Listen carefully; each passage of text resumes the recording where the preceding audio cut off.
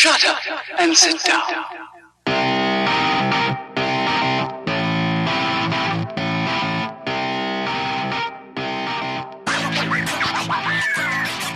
What's up, guys? Welcome to the show. We're back again, and this is episode 37 of The Quiet Part Loud.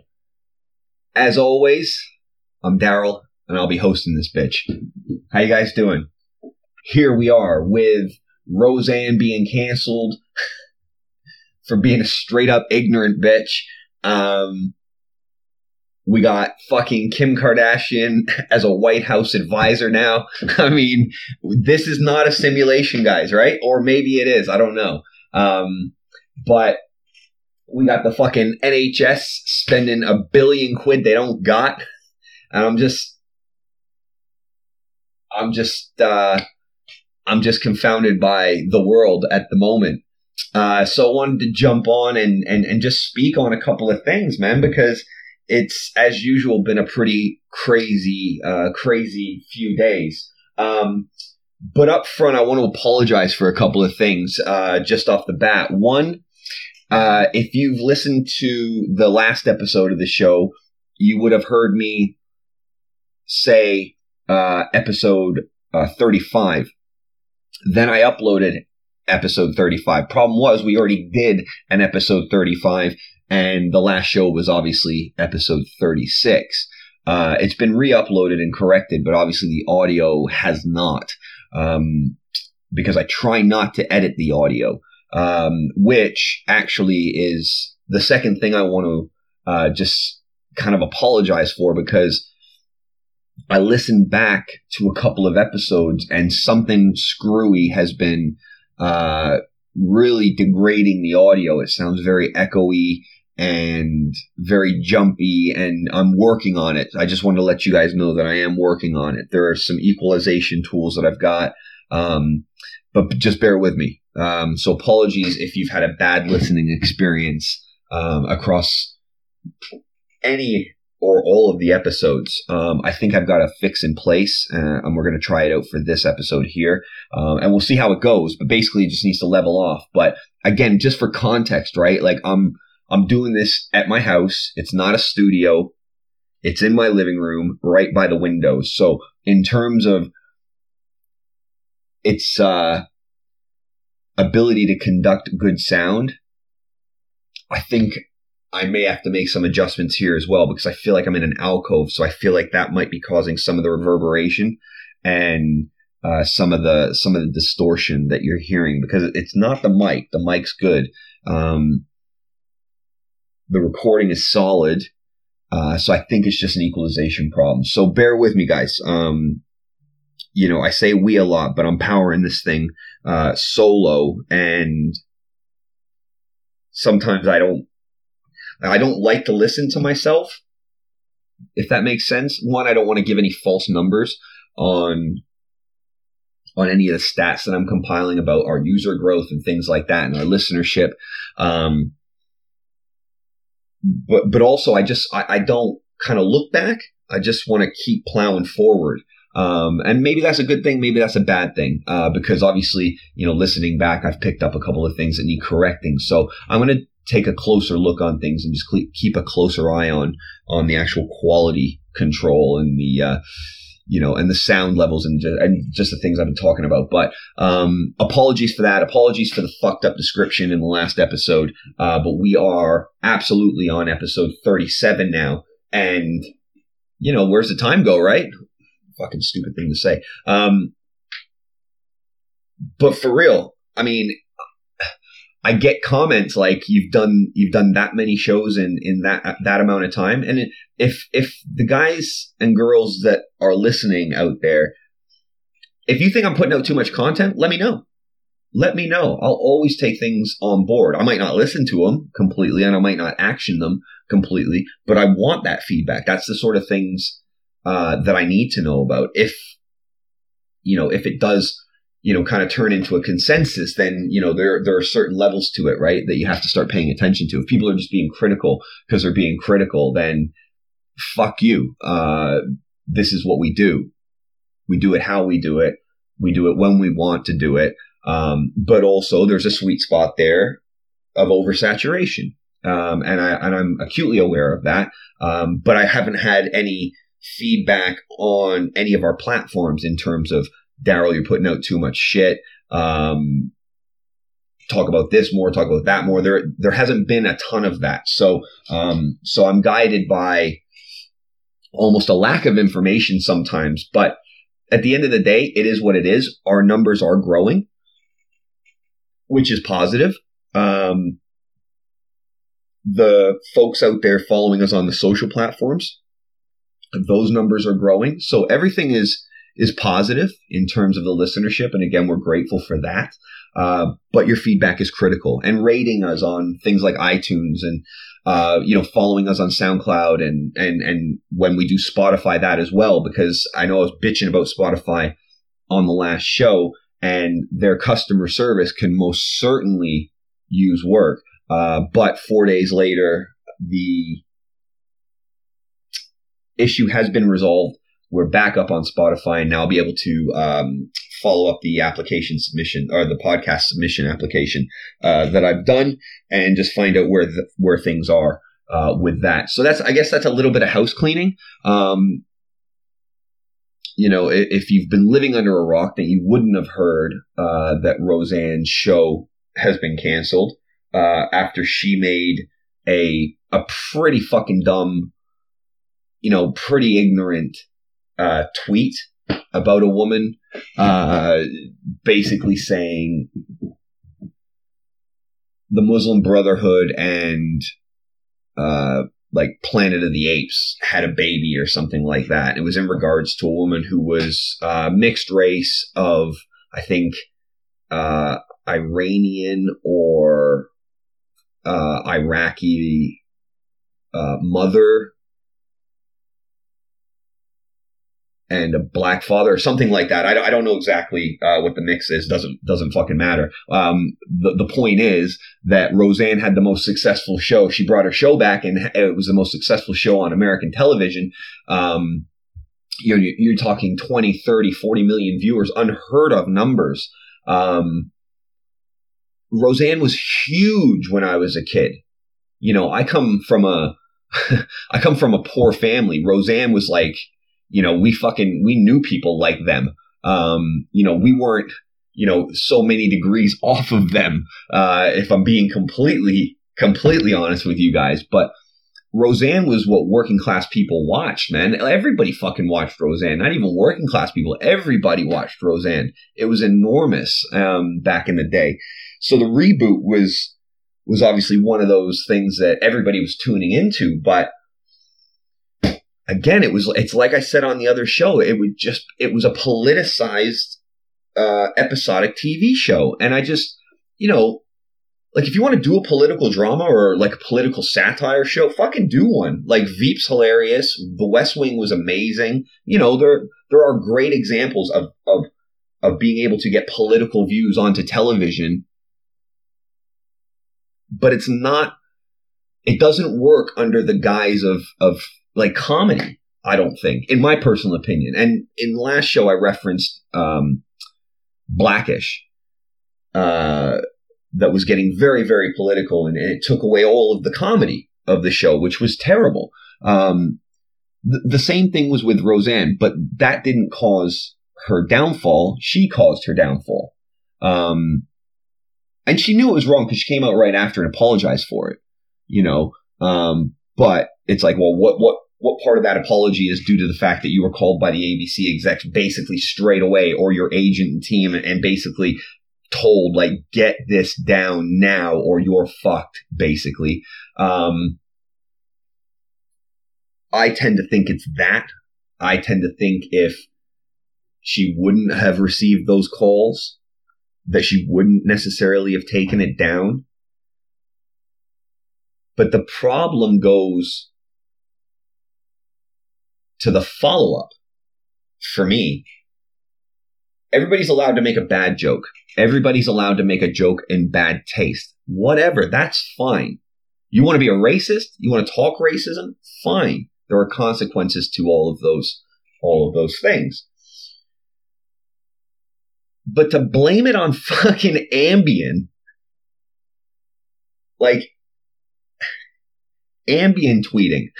Blame it on the Ambien, right? Jamie Foxx is going to do a fucking remake to this song, right? It's not going to be blame it on the alcohol. It's going to be blame it on the Ambien.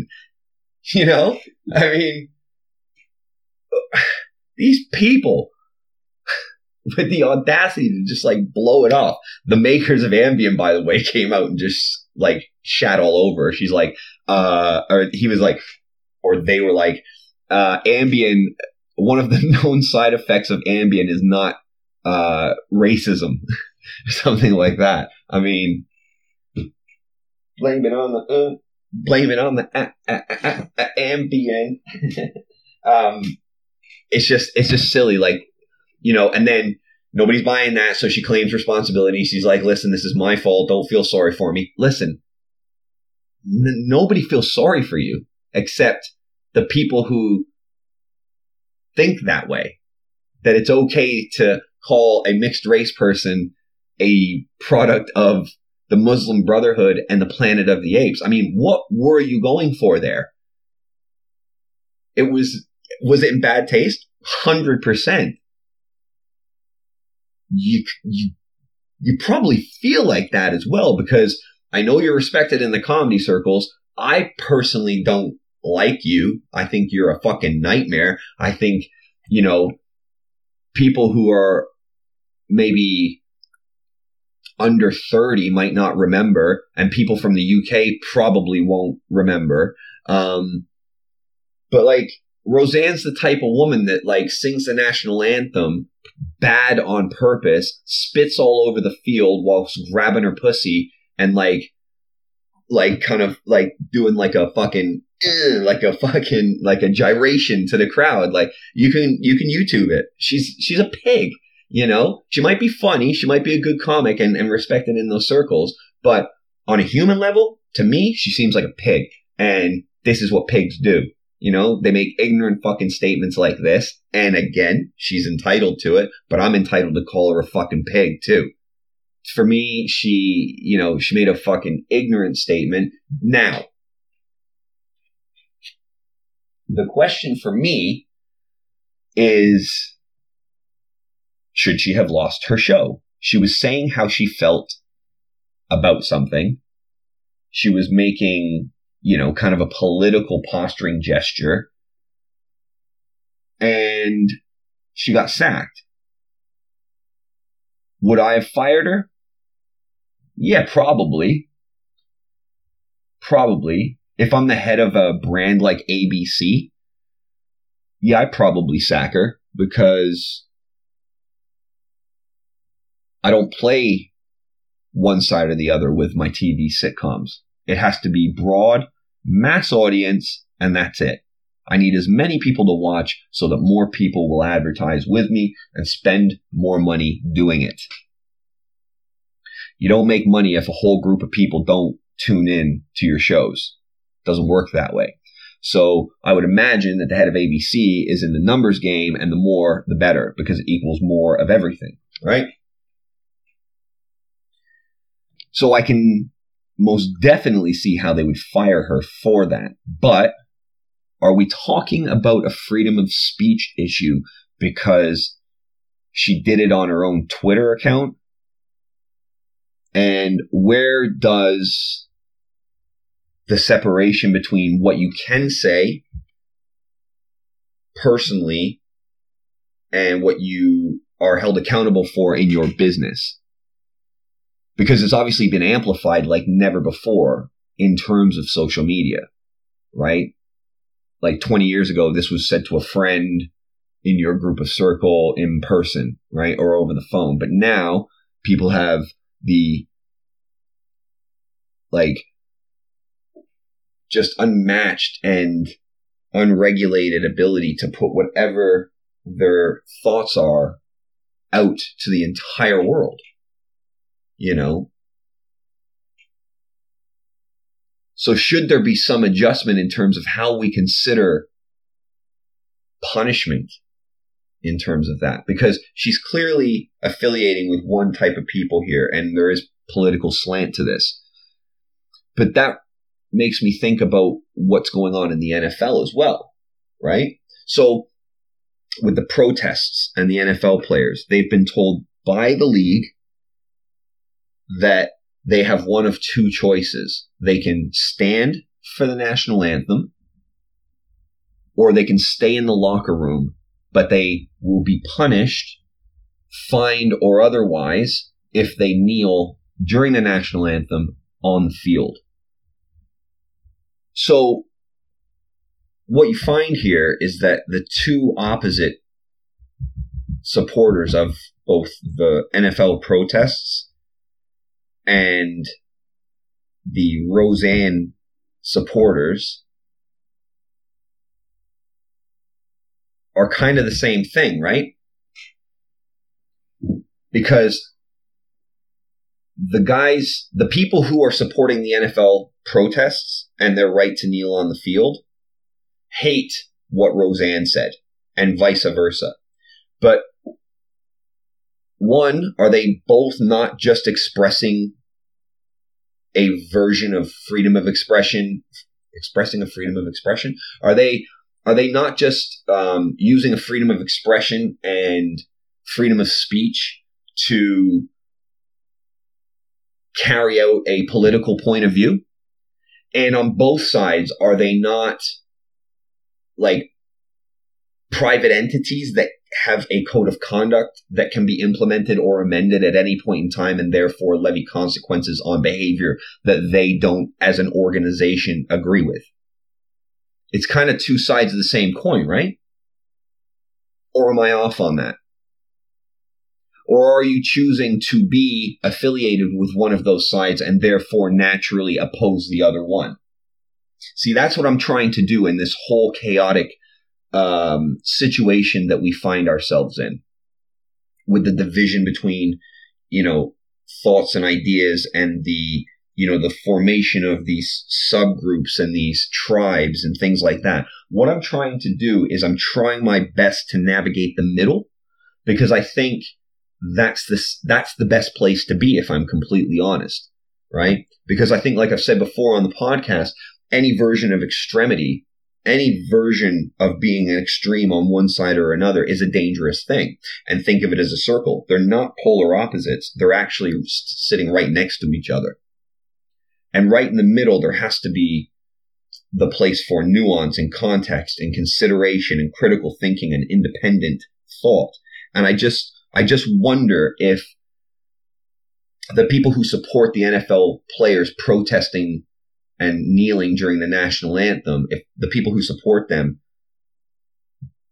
do they agree with what Roseanne is doing? Not what she said, because I don't agree with what she said, but I have to be okay with what she did, which was express herself, and she expressed herself publicly.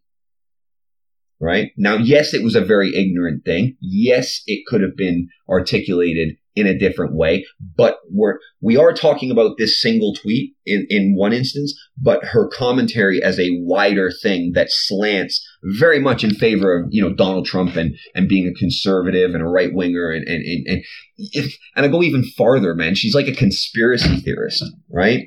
So she has the right to express those things, and you have the right to ridicule.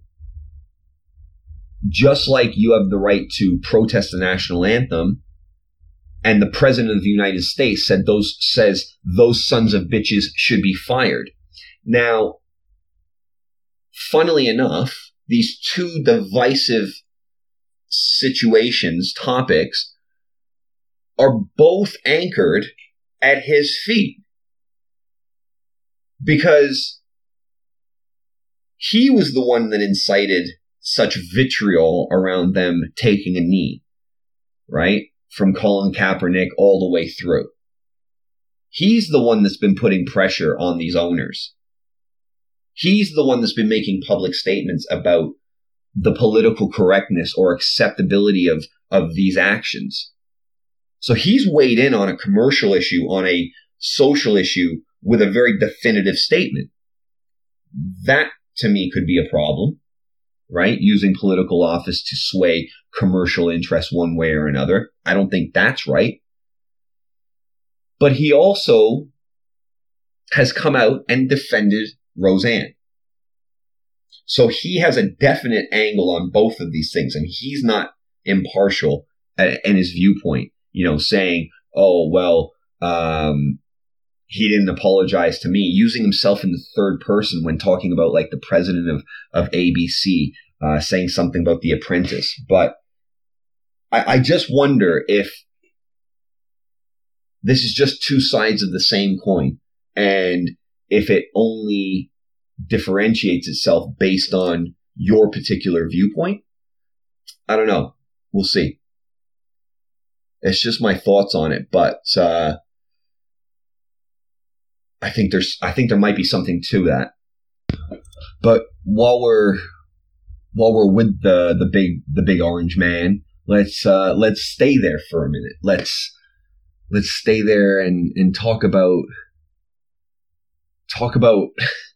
the fact that he brought Kim Kardashian to the White House to discuss prison reform. So just for clarity, I'll say it again. Donald Trump invited Kim Kardashian to the White House to discuss prison reform. Now imagine if you went into a coma 4 years ago and woke up and saw that. You'd ask to be put back in. Wake you up, like, give me the Demolition Man cryotherapy. I want to go back to sleep until all this shit is cleared up.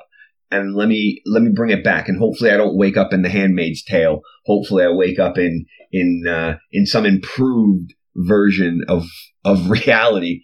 But it's just, I mean, it's head scratching type of stuff when you see these sort of headlines. When you see that this President Donald Trump, a fake ass business construction tycoon,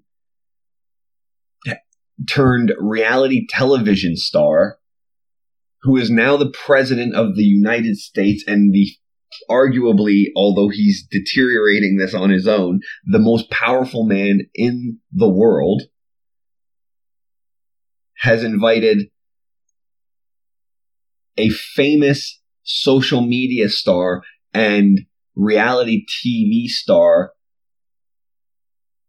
who got her fame from a homemade porno that her mom made, is now speaking about prison reform. 2018. I mean, this is it, right? This is the world. This is the world. An E-News star and a television star who's the president are talking about prison reform. And I guess she was talking about having some 80-year-old great-grandmother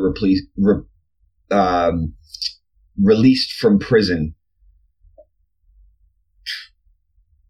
And I'm just thinking, on the wider issue, we're talking about prison reform. So did she just have an audience with the president to get a pardon for a lady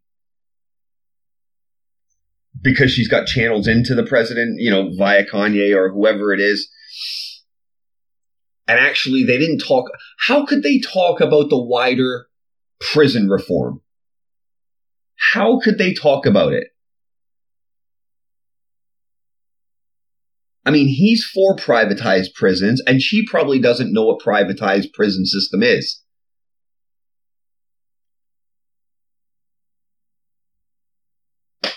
It fucking boggles my mind. It boggles my mind that this is the world that we're living in and everybody's accepting of it. Like, nobody's batting an eyelid about this. That's a huge problem.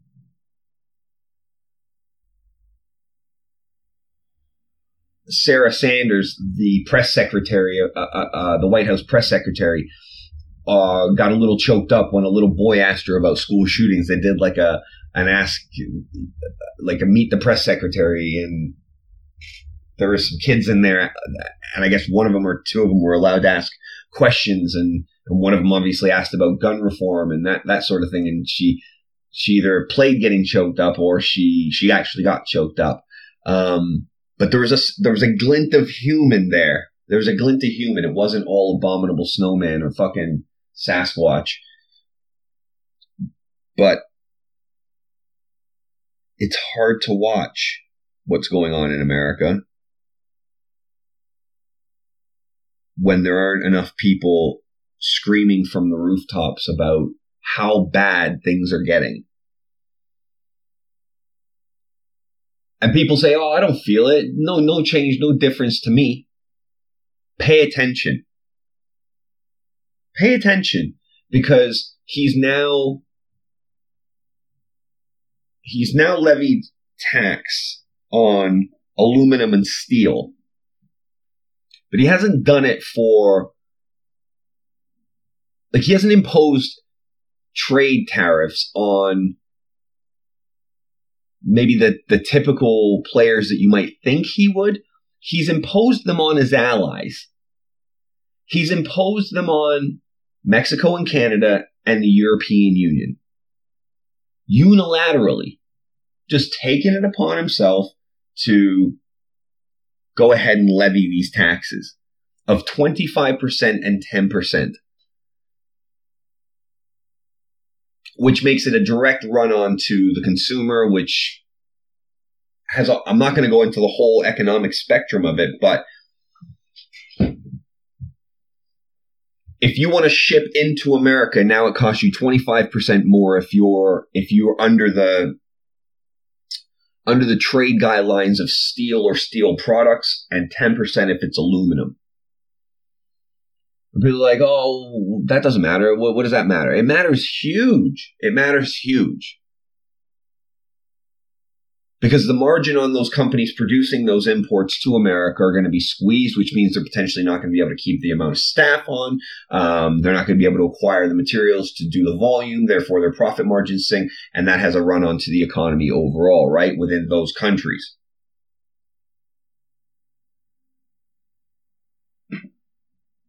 But those costs get passed on to the consumer. So retaliatory measures have been taken now by, well, I know Canada for sure, and I know the specifics of that, but presumably already the EU as well. I need to update myself on that. But,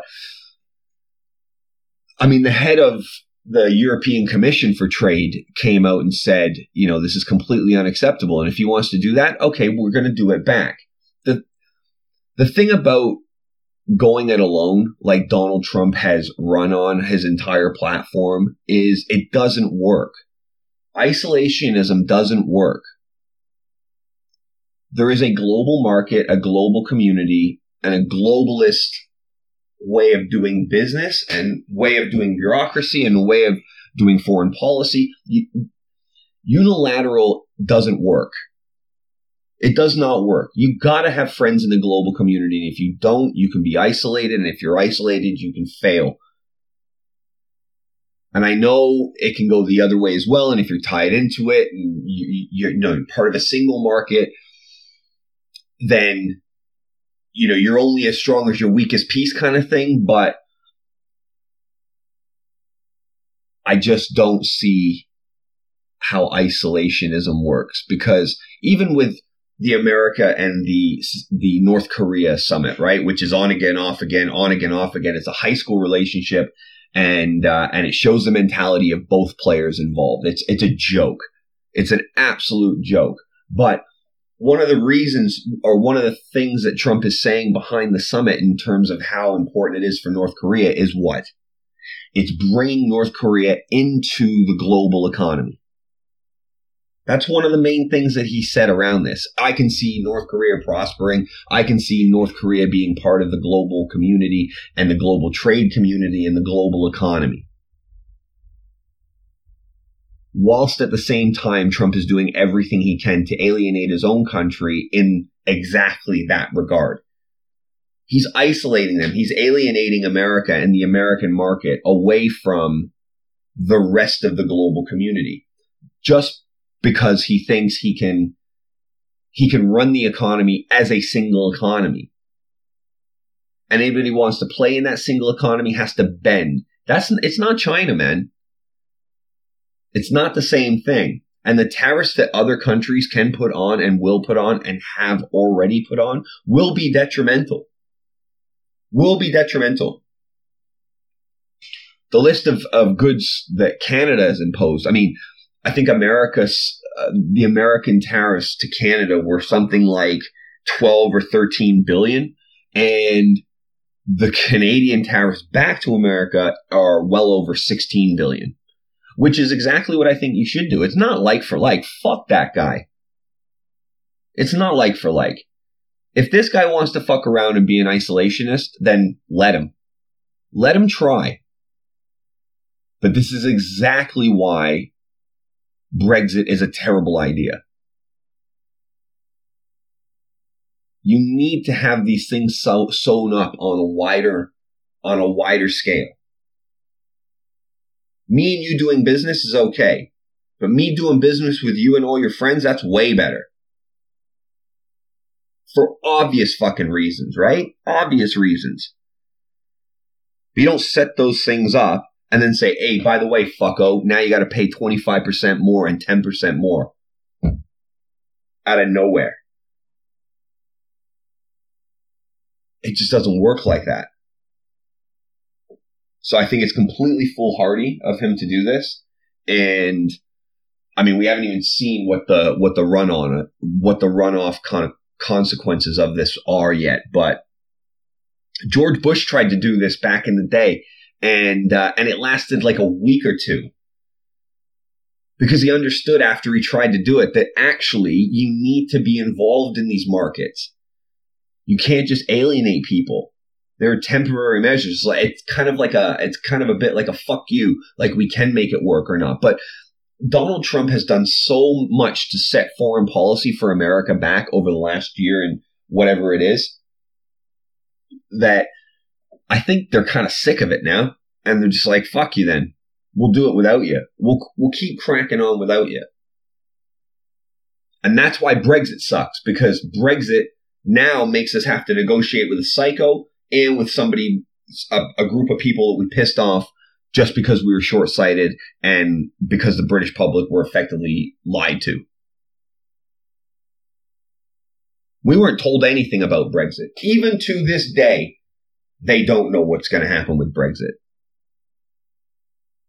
If you remember, about a month ago, they laid out all of the papers and all the agreed upon points and all the yet to be agreed upon points and all the yet to be discussed points. It wasn't healthy. It wasn't healthy.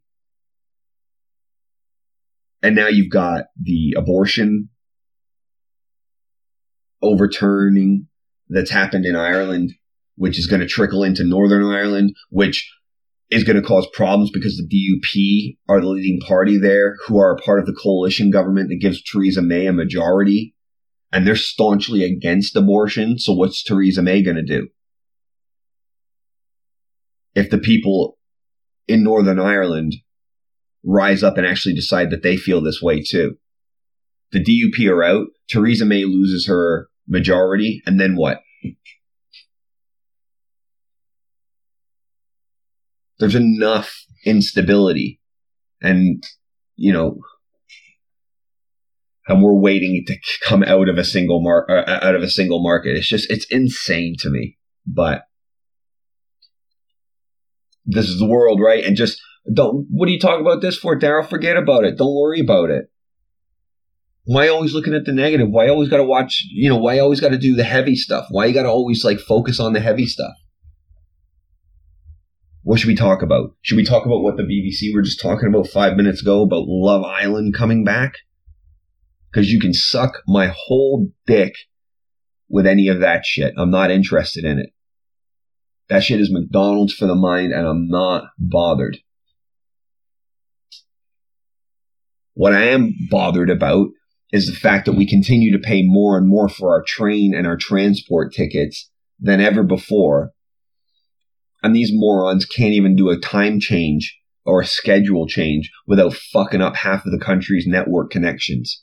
canceling services, doing replacement services and having to cancel those replacement services whilst people can't get to work. That's already a stressful enough journey because we're prodded and fucking poked on that transport and stuffed in like cattle, expected to go to work and do a job when you're already at a 9 by the time you arrive at work on the fucking frustration scale. Can't even sort that out. That's what I want to talk about. I don't care about fucking Love Island. I don't care about The Bachelorette.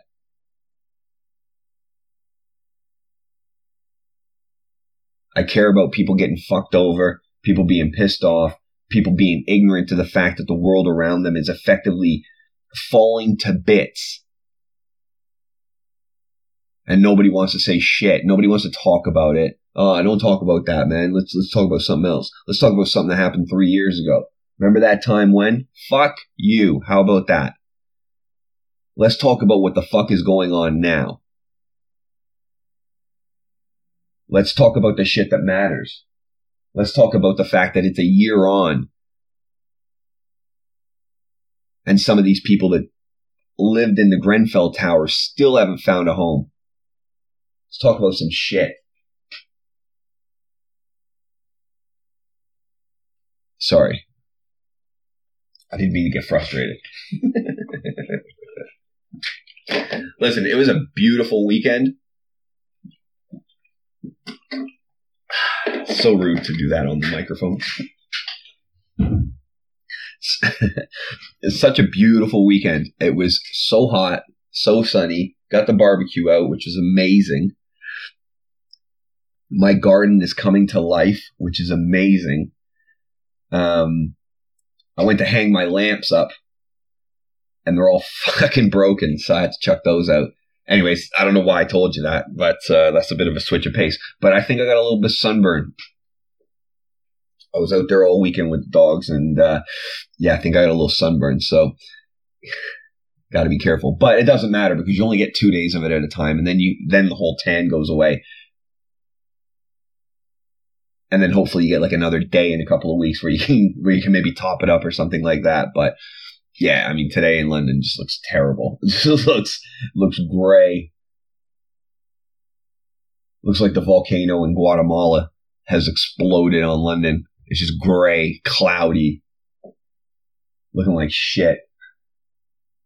But on a serious note, that volcano's fucking everything up. I think it's killed 25 people already, and like 100 or some odd more have been like badly injured. It's no joke, man. It's pretty bad. Hawaii's still getting fucked up by theirs as well, and it's just cataclysmic, isn't it? It's all over the fucking place. It's it's pretty bad, man. We're quite lucky here that all we've got to worry about is shit gray weather, to be honest with you. Spattered with some nice days as it was this weekend. But caught up on the UFC, watched that. There was a fight night in Utica. Not too much to talk about, actually. I think it was a pretty shit card. But the main event was Marlon Moraes versus Jimmy Rivera. That's it, Jimmy Rivera. And I mean, for all accounts, people were expecting a better fight than what they got. But Marlon Moraes is no fucking joke. He caught him, man. He clipped him. And it was a head kick. And it just wobbled him, and he swarmed Jimmy and just finished him off. It was 33 seconds of the first round. And definitely the highlight of the card. So onwards and upwards for Marlon, because that's a big win for him, and he just keeps proving himself. So so that was good. But the card I'm interested in and have been looking forward to for some time is this Sunday, which is UFC 225. I believe we're on 225 now. Yes, we are. And 225 is Robert Whittaker defending his title, middleweight title against Yoel Romero in the rematch. And this card is stacked up. I can't believe it. Monster card for this one. We got an interim welterweight title fight in the co-main event between Rafael dos Anjos and Colby Covington,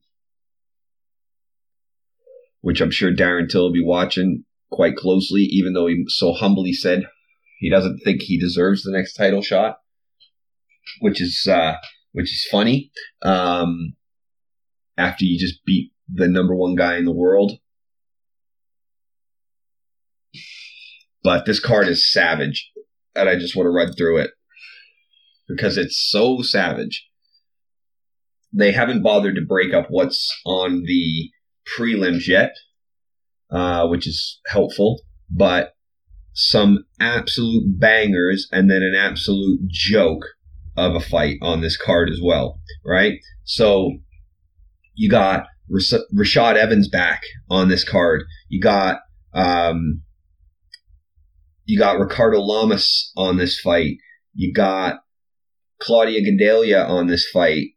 You got Alistair Overeem on this card. You got Andrei Arlovsky on this card. You got Holly Holm on this card. And then, like I said, you got the two co-main and the main event, which are just explosive.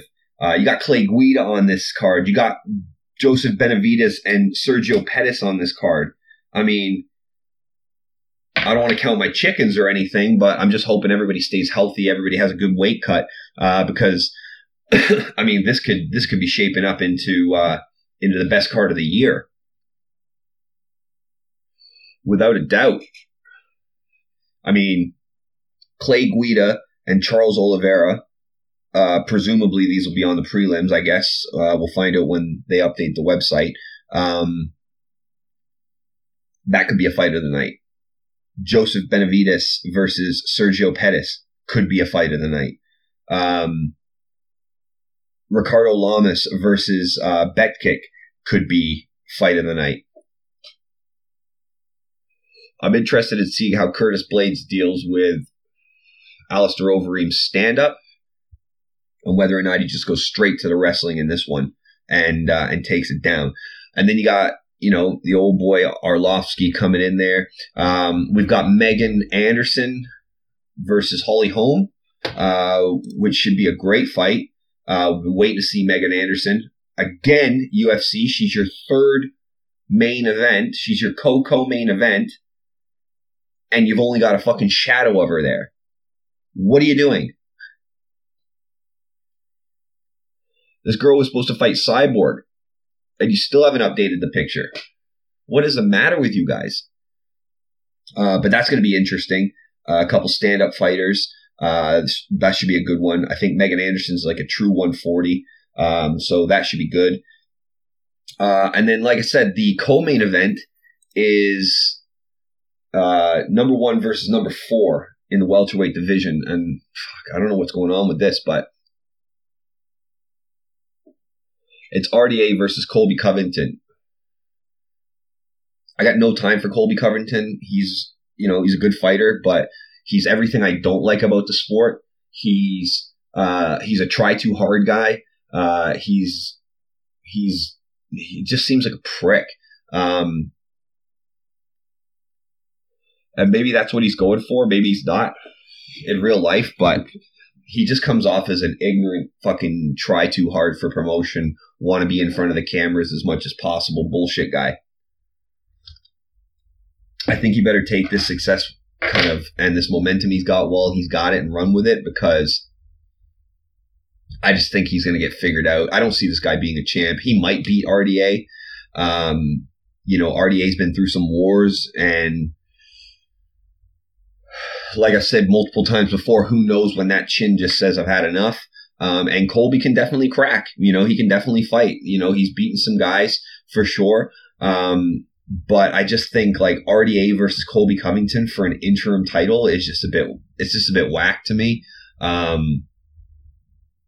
yeah, I don't know. I don't really have much to say. I hope it's a good fight. I think it will be a good fight, but I'm not really a big fan of either of these guys. Like, they just they don't attract me in terms of like their fighting style. Their self-promotion game is pretty weak. Like, RDA really doesn't have one. Colby Covington's is completely fake and false, and you can smell it. Unless he's just an absolute douchebag, then okay, great, it's authentic, but it's shit anyways. So, yeah, I hope it's a good fight. Should be a good fight. I hope RDA wins because I can't fucking stand Colby Covington. But the main event, man, the main event is the one. Robert Whittaker coming back, defend the title against Yoel. He won a unanimous decision in the last fight. It was a great fight. I think I got fight of the night. You know, Yoel's even more hungry. I think he's going to probably take a different approach to this fight. I think he's probably going to be a little bit more aggressive. We'll see how the layoff treats Robert Whittaker. But, I mean, these two guys, you know, they're the best. They're the best in the world. And it's exactly what a title fight should be. Not like the co-main event where we're just throwing interim shit around. But these two are the best too. And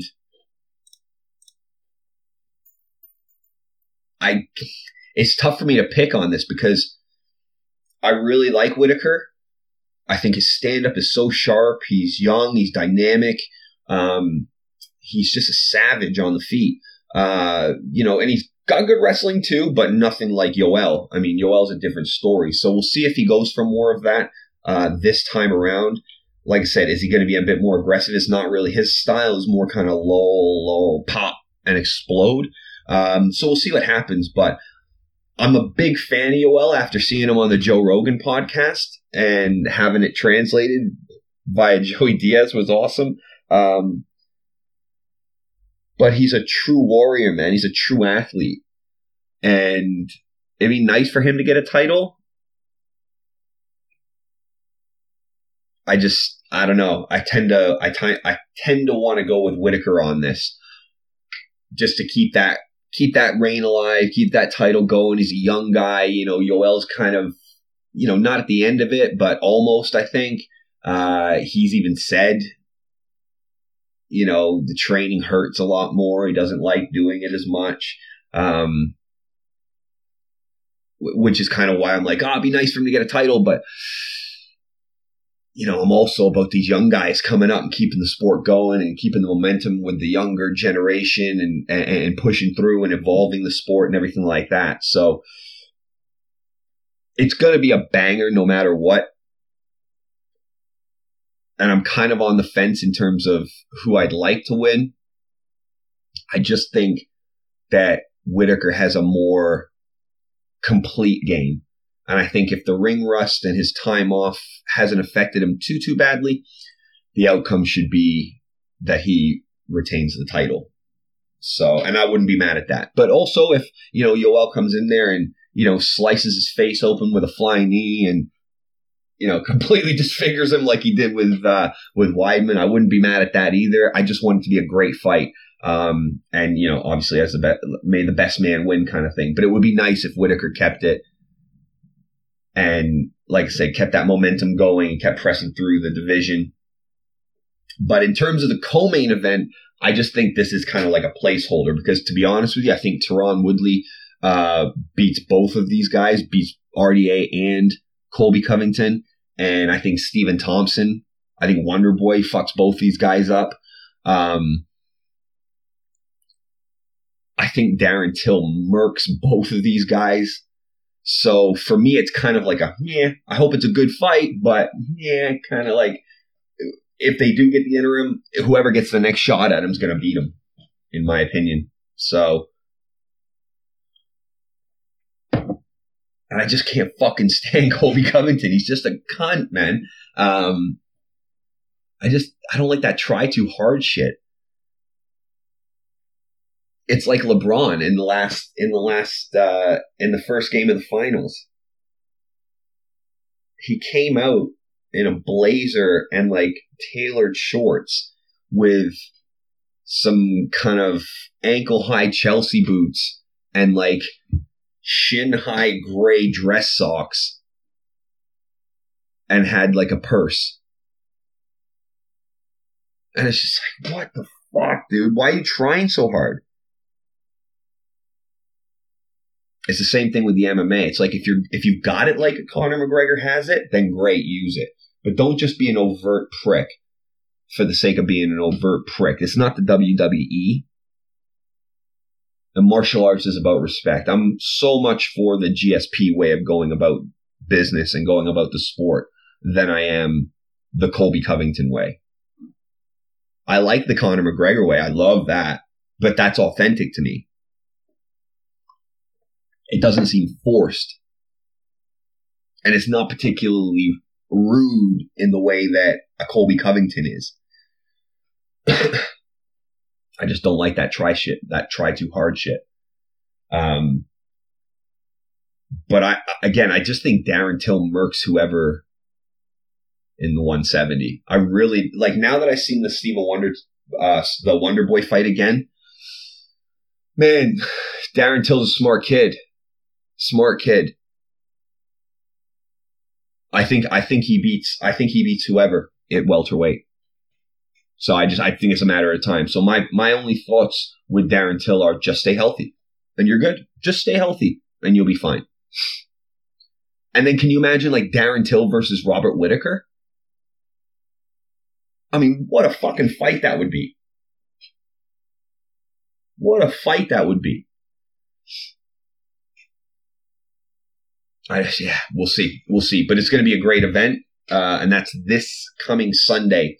And that'll be on probably BT Sport 2 in the UK, 3 a.m. job. It's going to be a big card. Record it, watch it the next day, most likely. I mean, if you're going to stay up. But it's going to be a big card, so you probably want to catch it the next day. So we'll see what the MMA gods have in store for us. But if anything, I just want a great card. The only one listen, when a guy's a professional fighter and he calls it a 50-year-old commentator, he's a piece of shit. I don't like Colby Covington. He's a fucking piece of shit. He came out and was like, Joe Rogan better watch his mouth, and like, fuck you, dude. Like, who do you think you are? Like, it's like RDA called him. He's a worse version of Conor. He bites all of Conor's shit, tries to do the same thing, and it comes off as fake because he looks more like Mike Perry and acts more like Mike Perry than he does like Conor McGregor.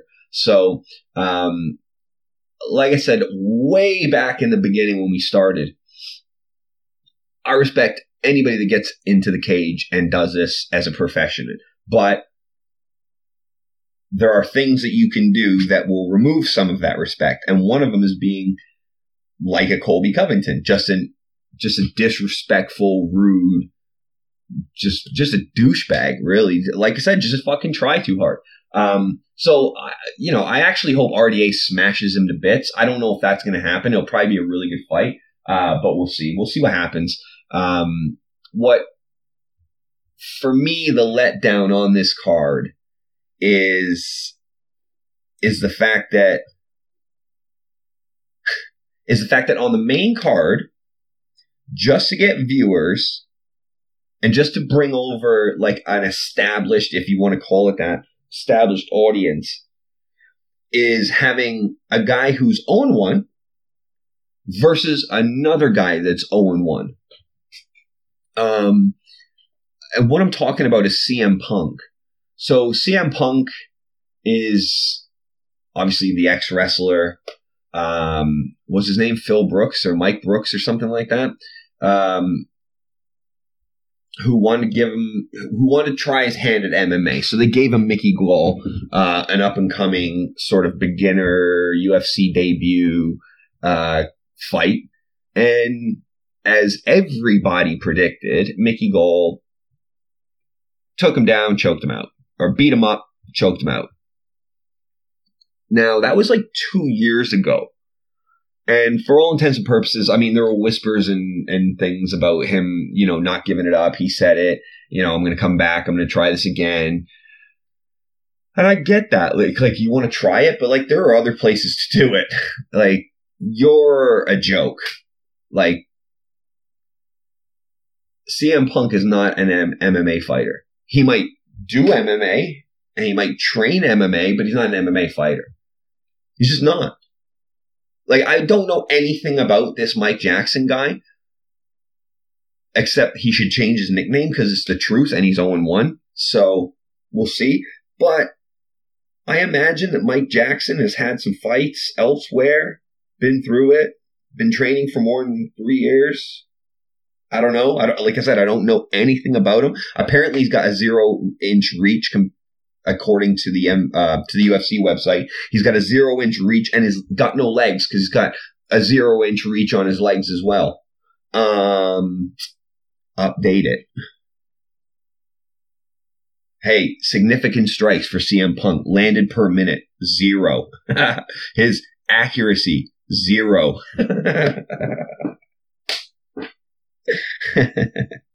I mean, what else have we got here? Oh, yeah. Grappling. This is where the tail of the tape is like bang on even. Bang on even. Both these guys, in terms of grappling, their takedown average and takedown accuracy is 0. Their takedowns defended and their submission average, 0. This is on the main card at UFC 225. I mean, such a sideshow, right? Such a sideshow. What are we doing here? Megan Anderson's fighting Holly Holm on the third main fight of the entire card. They can't do that. They can't get an image for her from Megan Anderson. They can't update Mike Jackson's stats. He's got no arms and he's got no legs because he's got a 0-inch reach and a 0-inch leg reach. What the fuck are we doing, guys? But you'll stick him on a main card and say, hey, go ahead. Have at it. I mean, it makes a mockery of the sport. It's the same shit. Different. It's a different thing, but same result with the Colby Covington shit. This brings down the sport. Lowest common denominator shit. CM Punk fighting on a main card in the UFC brings everything down. It brings the quality down. If you want this guy on the card at all, stick him at the bottom. Stick him at the bottom, man. In my opinion, like, if guys are tuning in to watch CM Punk on a main card of a UFC pay-per-view, and that's why they're tuning in, fuck those guys. Get them out of here. They're not real fans of the sport. They're not real fans of the sport. Because if they were, they'd rather see Joseph Benavidez and Sergio Pettis in that place instead. Right? I'd rather see Clay Guida Oliveira. I'd rather see Rashad Evans and, who's he fighting? Pat Smith? No, Anthony Smith. I'd rather see that. It's just, it's shambles. It's shambles to have this guy on the main card of a pay-per-view. And I hope he gets fucked up, and I hope he, like, disappears after this, because we don't need him. The sport doesn't need him. He's irrelevant. He brings nothing to it. There's no growth here. This is just a self, like, exploration type of job. This is just him seeing if he can do it. If he wants to do that, come over to England and fight in, like, King of the Cage or something, or whatever. And I get why he hasn't done it. I understand all the reasons behind it, but it takes us down the other way. It takes us down the strictly entertainment route, and I don't like that. I have no problem with the sport growing, sustaining its meteoric rise. I got no problem with that. But do it off the strength of the sport, not off of bringing over personalities. Like, Brock Lesnar has a pedigree in wrestling. CM Punk doesn't have any pedigree in anything except pretending how to fight in wrestling. Like, he's not even that great of an athlete. And Mickey Gall murked him. Like I said, I don't know anything about this Mike Jackson guy. But if he's been training for any significant amount of time, he's going to murk him too. Like, Mike Jackson, if he loses to CM Punk, you retire, pal. That's it. Go get a fucking other job. Go work in an office or something. That's it. I think it's an embarrassment that he's even allowed to fight in the sport. CM Punk, I'm talking about. And I just hope that this is another one. I mean, if he comes out and in the last 2 years have been transformative for him, and he's got this whole well-rounded skill set where he's just clicking and he's putting shit together, okay, good on him. I'll change my complete opinion as and when it's necessary. But I've seen no evidence, and I'm waiting to see some of the UFC, the embeddeds this week, because they're for sure going to focus in on CM Punk. And all I need to do is see him hitting pads a couple of times. That's it. That's it. And we'll see what comes. But for me, it's just a piss take, because guys like Benavidez and Pettis, you know, like if Pettis wins this fight, he could be in a real position to fight Mighty Mouse. That's important for him. And he should get some shine for that. He's 16-3, number 5 ranked. Benavidez is number 1 ranked. Like, that should be up there. You know, Curtis Blades is coming up. He's trying to do his thing. You know, they've given him Alistair Overeem. Great, fantastic. Let's see what he can do. That's behind CM Punk. It's crazy to me. I understand why they're doing it, but it's crazy to me. 0-1 versus 0-1. That's shit. So, we'll see. We'll see what happens. But hopefully things work out the way they're supposed to work out, and we can move on from this kind of sporadic distraction. Like I said, I got no problem with a guy transitioning, moving lanes, if he's got some pedigree, like Brock Lesnar did. Right? But if Brock Lesnar wasn't such an overwhelming specimen, he would not have had the success. He's a different type of species, Brock Lesnar. Well, CM Punk isn't. And that's stuff that can be offset by Brock's lack of experience. That can't be offset with CM Punk. So if this Mike Smith guy, is that his name? Mike Smith? Mike Jackson. If this Mike Jackson guy is anything, he should run CM Punk. And if he doesn't, he needs to retire. Right. Enough about that UFC card. Check it out though, guys. It's on Sunday, this Sunday coming up. It's the 10th of June, I think. Let me just double check back. Hang on one sec. 10th of June, Chicago, Illinois, 3 a.m. UK time. And it should be BT Sport 1 or 2. So anyways, that's enough about the card. Before we go, I just want to reiterate something on the podcast here, because it's important.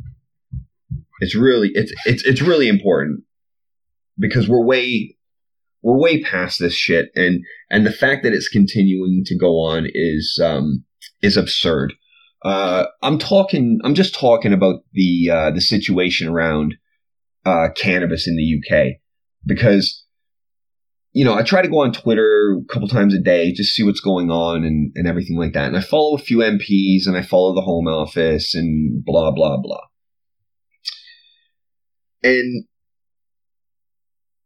there seems to be a little bit of a growing momentum around the cannabis debate in this country, which is positive. People should be talking about it. But the people who should be talking about it, the people who we need to take action on it, are being completely silent. And I think it's right. There's little kids in this country suffering terribly every single day. Every single day. Right now, there are little kids in need of a medicine that they currently cannot get their hands on because the leader of this country and her government refuse to take any serious action, even after meeting with some of these children and telling them they're going to do something about it. I don't know what more I can do in terms of continuing to speak out about it on here and be active on social media and trying to influence things, through my own channels. But something has to change. Something has to change because our economy is not going to get any better, one, with the, developments that are on the horizon, both with this ongoing kind of trade tension that's going on that I spoke about earlier. Obviously, Brexit, the ongoing struggles with the NHS, who have somehow found themselves £1 billion in debt. Services are squeezed in this country or simply not being provided. And we just refuse to address what could be a single measure that helps alleviate so many of these problems that our country faces right now without adding too much, if any, problems as a result. And specifically what I'm talking about is the major problem with keeping weed in this country illegal, both medically and recreationally, is this. If it's not controlled, somebody who you don't know with their own business practices will do it. They will provide that service and do provide that service. And what happens when you've got individuals that are unregulated, self-regulated, competing with each other for territory or market share? You get gang violence. You get deaths. You get stabbings. You get crime. You get theft. You get all kinds of shit that goes along with anything being illegal. But specifically things that don't need to be illegal, that's just retarded. So that's the main problem with weed, is the fact that it's uncontrolled. You have to go to illicit sources, you have to do it in an illegal way, and you have to acquire medicine, a fun drug, whatever you want to call it. You have to sneak around to get that, or make creative solutions in order to acquire that. Now, that's the main problem with weed. That's what everybody complains about. It's dangerous, it causes crime, it's ruining our youth, etc., etc. This is why it is. Because it's not legal, that's why. Singularly, that is why. If that is taken off the table and you remove the illicit trade and sale, distribution, cultivation of cannabis, and centralize it and bring it in-house, then you can control all of those things. Price, margin, distribution, cultivation, all of those different things. Medical application, whatever. That solves the only real issue that there is surrounding this topic, which is the illicit nature of it and the things that are fallout and collateral damage as a result. So now we've taken the illicit part out of it and we start to regulate it in a way that is sensible, in a way that has been clearly outlined by a number of different organizations and we start to recognize and realize the 6.5 billion a year in revenue that it can create, the thousands of jobs that it can create, the reduction in law enforcement, manpower, hours, resources, time, money, effort, all of that in catching criminals, prosecuting criminals, sending people to prison, etc., etc. That stuff goes away. The man hours that you have to dedicate to all that stuff, it goes away. But at the same time, you're looking at it from a human rights perspective, and you're looking at it from helping the population, from a quality of life perspective. Giving doctors and medical professionals the ability to work within the parameters of medicine rather than archaic laws and guidelines. And at the same time, allowing little boys like Alfie Dingley and Billy Caldwell to get the treatment that they need to alleviate their suffering and pain.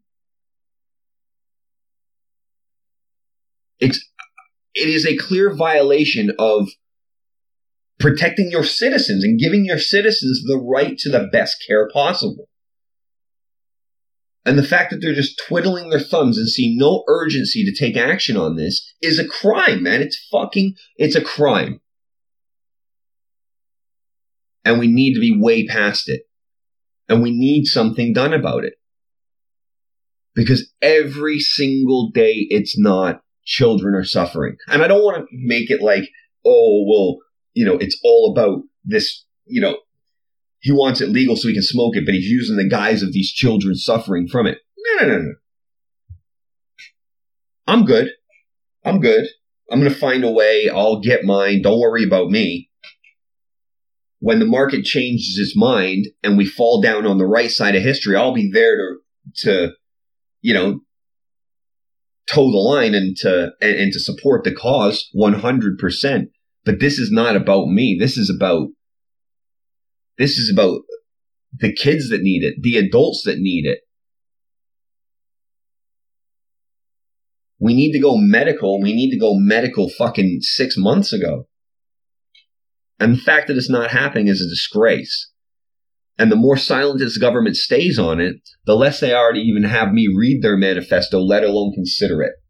Because if you're this wrong on something that's this obvious, then I can't have any confidence in anything that you do, because your track record already isn't very good. And I'm not willing to stake anything that your future record will be any better, especially not on subjects that are this simple and topics that are this, like I said, this obvious to get right. You're not going to have, I mean, I don't know what they think. Like, do you think that you make weed legal today and tomorrow you've got a bunch of zombies walking around the street? There's more people consuming illicit, bad quality, probably, dosed samples of weed now than you would if it was regulated. It's not happening. The fears that are manifested through the thinking of old around what weed is and what it does to people is held only by those that have never tried it. The only ones that speak on it this way are the ones that have never experienced it. And it would be good to get somebody in that party to come out and admit it. To come out and say what's actually going on is just a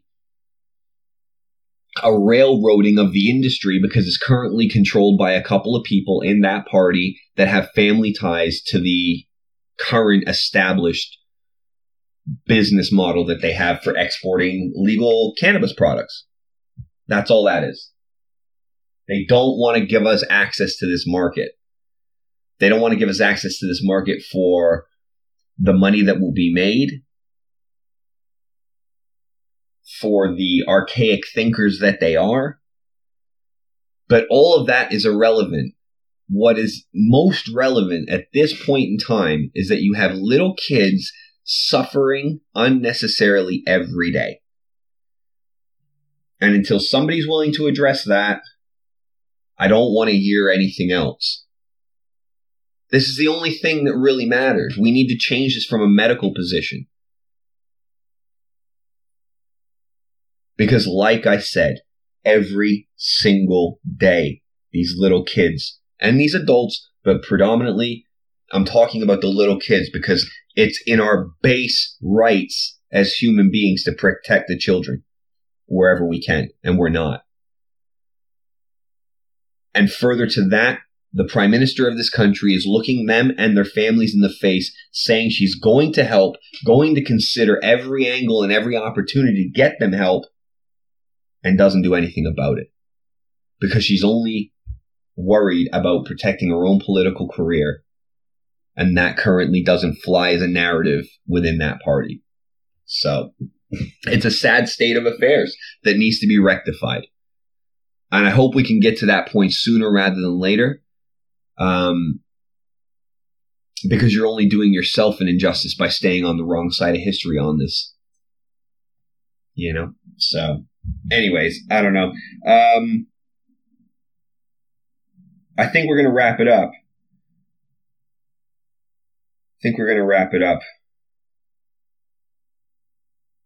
There's a lot more to talk about, but I'm going to wrap it up for today, guys. We're going to come back again later in the week because there's some stuff that I want to get into. I might dedicate some shows going forward to single topics, which may make them shorter, which may make them longer. I'm not sure. But I'd like to get in there with some specific analysis on some very specific topics. Things like the Israel and Palestine conflict, the North Korea summit, the childhood obesity problems in the UK and globally. There's a whole bunch of things. I've got a list. But we're going to keep going, guys. I've got so much to talk about, and I haven't even, like I said, I want to start getting some guests on. I'm working on that now, as I'm working on the Spotify thing. So I'll keep you guys updated on everything. But when in doubt, check the Facebook, check the Twitter at The Quiet Part Loud. Subscribe on iTunes. Rate, feedback, comment, all that stuff. We need people to find us. We want people to find us. And we can only do that if you guys help. And then obviously we're on SoundCloud. That's where we upload everything to. That's where we host everything. So if you are a SoundCloud user, get us there. If not, it's definitely iTunes until Spotify becomes available. So we're going to sign off, guys. That's over an hour, almost an hour 20. So I'm going to leave it there. This is episode 37 of The Quiet Part Loud. I'm your host, Daryl. It's been a pleasure as always. Thanks for listening. And until next time, guys, all the best.